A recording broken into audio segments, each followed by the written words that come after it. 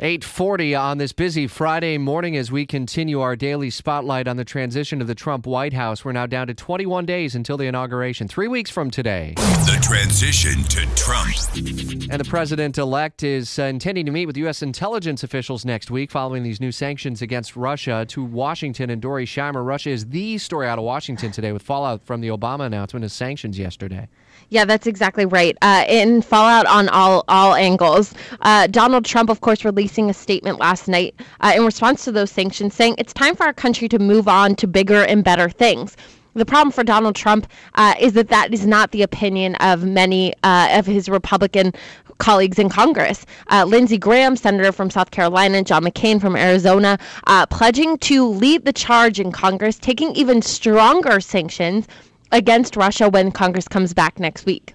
The relationship, and it's a fascinating storyline to follow, is the relationship between Trump and Trump's White House and the Russian government going forward, what the expectations may ultimately be. This can't set the right tone necessarily for whatever relationship would be in place. Well, what's really interesting is we just heard from the Kremlin, Vladimir Putin, this morning saying that despite earlier reports, he would not be retaliating by expelling U.S. diplomats from Moscow. He's playing his hand very carefully here, and that's what Vladimir Putin is so good at. He is saying, you know what, Obama, do what you want. I'm going to wait. I'm going to wait 3 weeks, and we're going to see what we can do with the Trump administration. Could Trump undo these actions, though? Yes, very easily. Okay. Well, on the surface, very easily. What happens with executive actions is they turn into a pretty tangled web really quickly. You can't just pull the string and undo them.